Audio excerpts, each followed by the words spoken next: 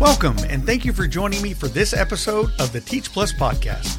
This is the third episode in our Foundation series, and today we're highlighting the work being done in our Texas Policy Fellowship. Joining me are Senior Fellows Melina Recio from McAllen ISD and Christina Etry from Richardson ISD.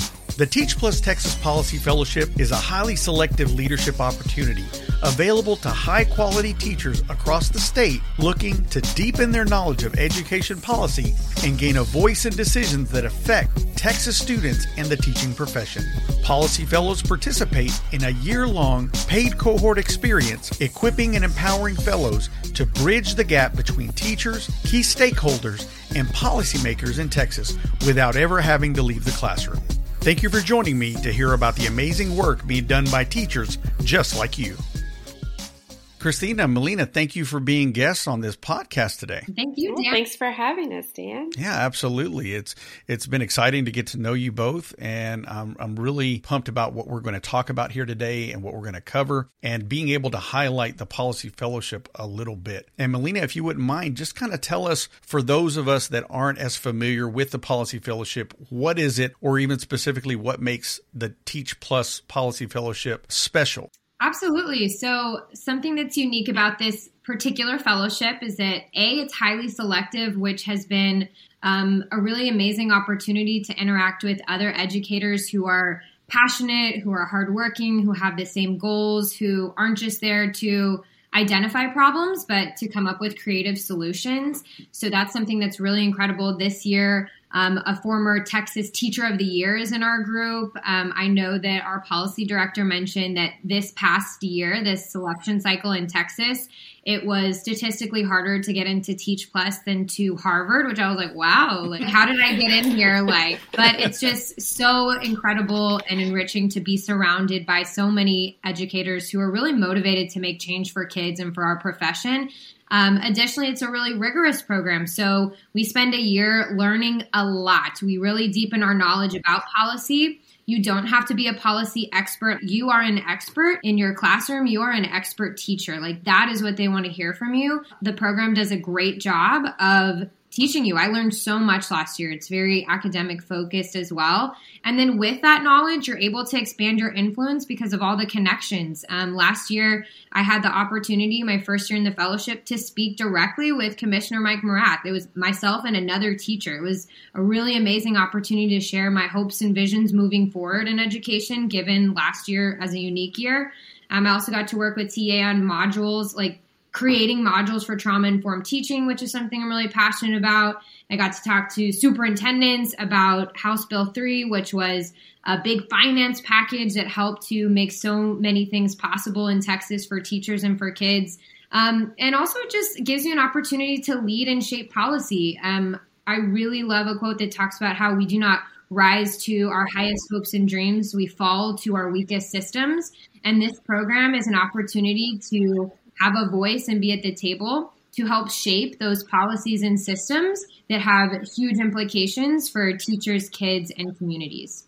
And I think that's great what you were saying, that we fall to our lowest systems, because this really is about addressing systemic issues or things that need to change systemically, right? And I think even sometimes when people think policy, they think automatically that it's with the state legislature and we're changing laws, but it's bigger than that. So, Christina, why don't you maybe expand on that a little bit and fill in some of those gaps and even talk about some of the work that you've done in the Policy Fellowship as well?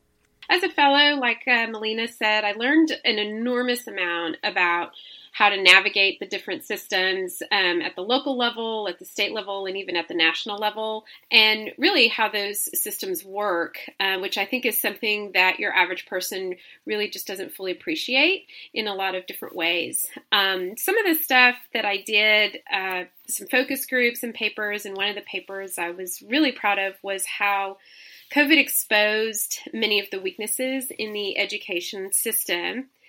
We conducted different focus groups with teachers across the state and really just talked to them about what it was that they were seeing, what it was that they were missing, and how they felt things could be remedied. We came up with 4 recommendations for districts as well as Texas legislature in maintaining and protecting the funding of SB 3, which Melina just talked about, as well as encouraging instructional innovation. What we found really was that teachers wanted to take this opportunity to innovate in their classrooms, to innovate within their schools and within their school districts, and start reaching out across the state to other districts to share more learning. One of the bigger things that came out of this paper and the publication was the need for statewide internet, ways that we could reach our more rural communities that got left out in the beginning of COVID and the shutdown. I completely agree with you, Christina. Now, Melina, you and Christina were both part of the Texas Teacher Preparation Regulatory Committee in partnership with TEA. Yes. Why don't you tell us a little bit about that work and what the status is? Absolutely. So the lead organizers for this were Educate Texas, and they partnered with TEA, and we had a lot of partners present. So educator preparation programs, nonprofits, schools, principals, HR directors, and then Christina and I were at this table, and it was so cool because at first I saw the list of the people on this committee, and I was like, okay, like these are like presidents of education colleges at some of our biggest universities in Texas, and then like right next to their name, it's like Melina Recio, Christina Etri, teachers. And I was like, yes, this is awesome. I'm super passionate about elevating the teaching profession. And I think that's something Teach Plus enables. It says you deserve to be at this table. Here is your seat. It was really great. We learned a lot from other perspectives that were different from our own, but I also think that Christina and I were able to offer invaluable feedback. And so we worked really hard to put together an effective preparation framework. So these are for teacher candidates, people that want to become teachers. And we looked specifically at what does their coursework and curriculum look like? What does assessment look like for people that want to become educators? And then what I think is the critical and important piece that I had the opportunity to work closely with through the past few months was the training and support piece. You know, there are a lot of people that want to be teachers. I actually recently, if people are not aware, I'm sure if you're a teacher listening right now, you know this, we have a teacher shortage everywhere, like not just in one district or just in the state. And I don't think it's because people don't love kids and want to be teachers. I just had the opportunity to interview 2 recent grads who were both so excited. You know, I love kids. I want to work with kids. A teacher changed my life. I want to be that person for a kid. There's so many people that want to be in this profession, but it's really, really hard. It's a really hard job. There are a lot of asks, and it's so critical that we have training and support for our new educators so that we can retain these excellent educators. Kids deserve great teachers, and part of what we were trying to accomplish with this program is a framework to give to educator preparation programs, no matter the pathway, right? Whether it's traditional or an alternative certification program, that these candidates have the opportunity to, you know, practice and demonstrate mastery on content knowledge, have professional dispositions, and effectively serve all students. And we want them to feel confident about this before they become a teacher of record, but also be supported in those first 3 critical years when people are really crafting their profession and really becoming the sustainable profession for them. So that being said, we have 3 policy documents that we are kind of working in conjunction with that group to complete. And these are documents that will be then handed off to SBEC and TEA, so the Texas Education Agency and the State Board of Educator Certification, as guidelines about what these different partners and these stakeholders believe should be the direction moving forward. So yes, we have an aspirational vision statement. I think good vision statements always are. And then behind that, we have actions and key practices, like I mentioned, that people can work towards. And I think that's going to be really transformational moving forward for effective educator preparation programs in Texas. You know, I think one of the things that really stood out while you were talking was you're doing all this. You and Christina, you're both making this huge impact, but you're still teaching. You're still creating your lesson plans. You're still serving your students and your communities. You don't have to leave the classroom to make an impact. Christina, you know, you were also involved in being a lead author in a publication, Learning from Learners, teacher recommendations for improving clinical experiences. Why don't you tell us a little bit more about that publication and kind of what that was really focusing on? Well, clinical experience is something that I was pretty passionate about in the beginning, and why I agreed when I was asked to sit on this committee with Melina, because I came from alternative certification. And so my pathway came later in life. I had to really, really work hard to find a district that would accept me as for an intern for my clinical practice or for my clinical experience, and then two, finding a program that was reputable and reliable and was going to give me the things that I needed to know, to understand before stepping into a classroom. Needless to say, I went from a clinical experience in a very teeny tiny private school with a combined 3rd, 4th, and 5th grade class of 17 students to working in a Title I school that was 60% lower socioeconomic. So it was a little bit of a shock. And I feel like if I had had a better clinical experience, I might have been better prepared. So that first year was a little rough. So when we started the focus groups for this particular publication, it was really listening to teachers about what their experiences were. And really what it came down to was continuity between their program and their clinical experience, as well as mentorship and long-term mentorship. And that actually was our number one recommendation, was to improve and put more structure around the mentorship programs at the district level, so that a new teacher, a teacher candidate, teacher on probation would have someone reliable. They would have not just, hey, you're going to do my lessons for me or you're watching me, but really someone that can guide them and advise them and lead them over the course of not just 1 year, but maybe 2 years, even into 3 years. When we started working on this committee, that clinical piece, that mentorship piece, I really kind of got into the weeds on that because I was like, we really need this. But because I'm like, it's something that I didn't have. One of our other recommendations was also to consider teacher candidates and mentorships that were intentional when it came to teachers of color.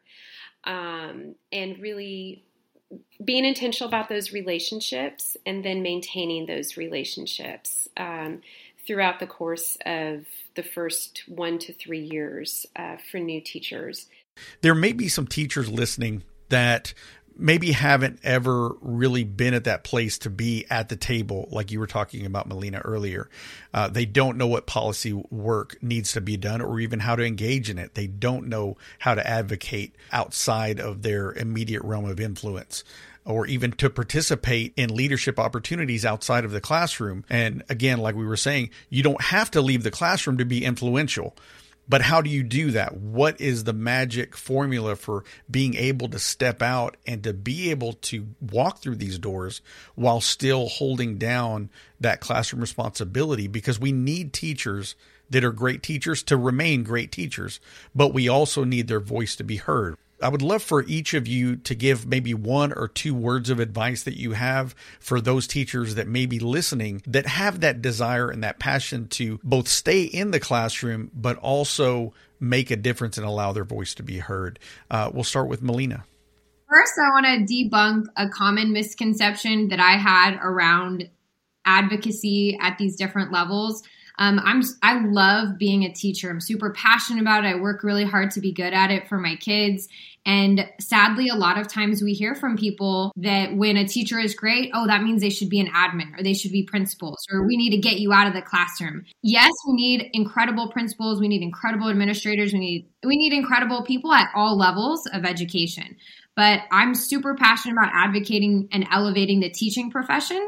I feel really strongly about that. And part of my passion around that led me to believe in a false dichotomy of it's us versus them. It's us in the trenches, really know what's going on, and then there's them. And they're the evil people in Austin who have no clue what's going on. And what I've really been so grateful and humbled to learn through this experience with the policy fellowship is that there are so many smart, passionate people working at all levels of education, and they are so pro kids. All that's missing is that expert voice that comes from the classroom, from our classroom teachers.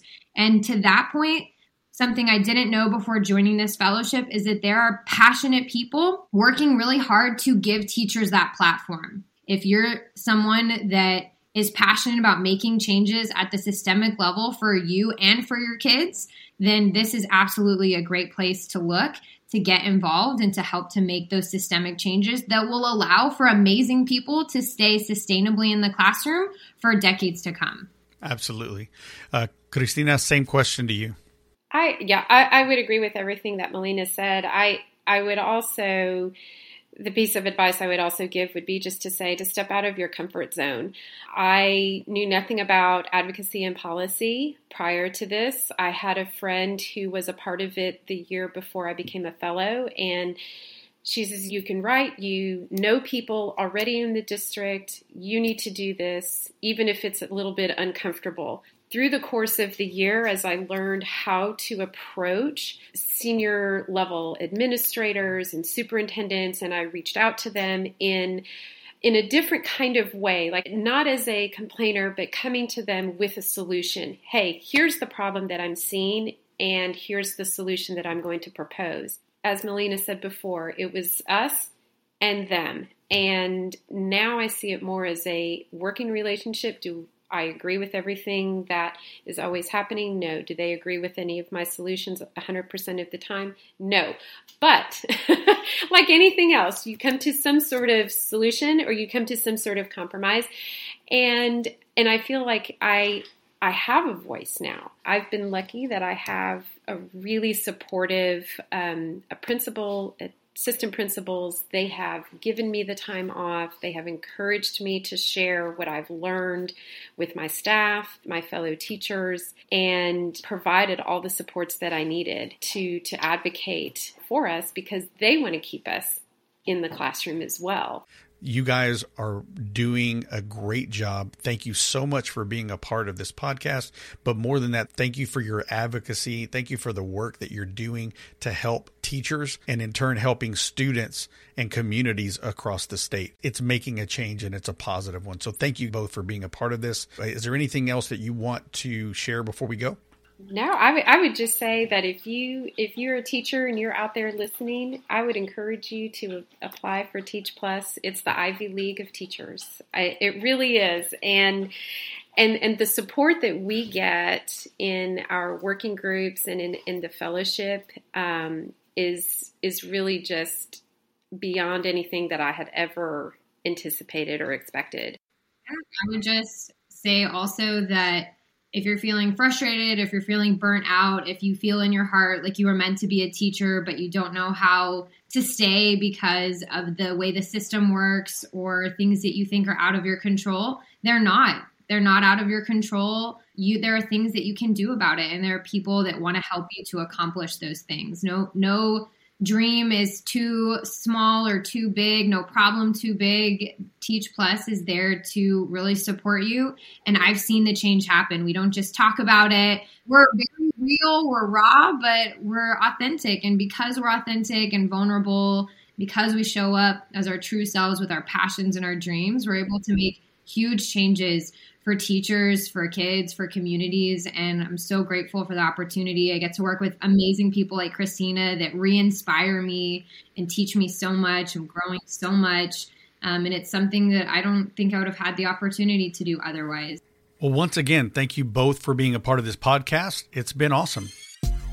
It's incredible to see what's going on all over the state to improve things for teachers, students, and communities. Thank you to all the amazing teachers that are working to make this happen. Don't forget to share this podcast with others who can benefit from this amazing message.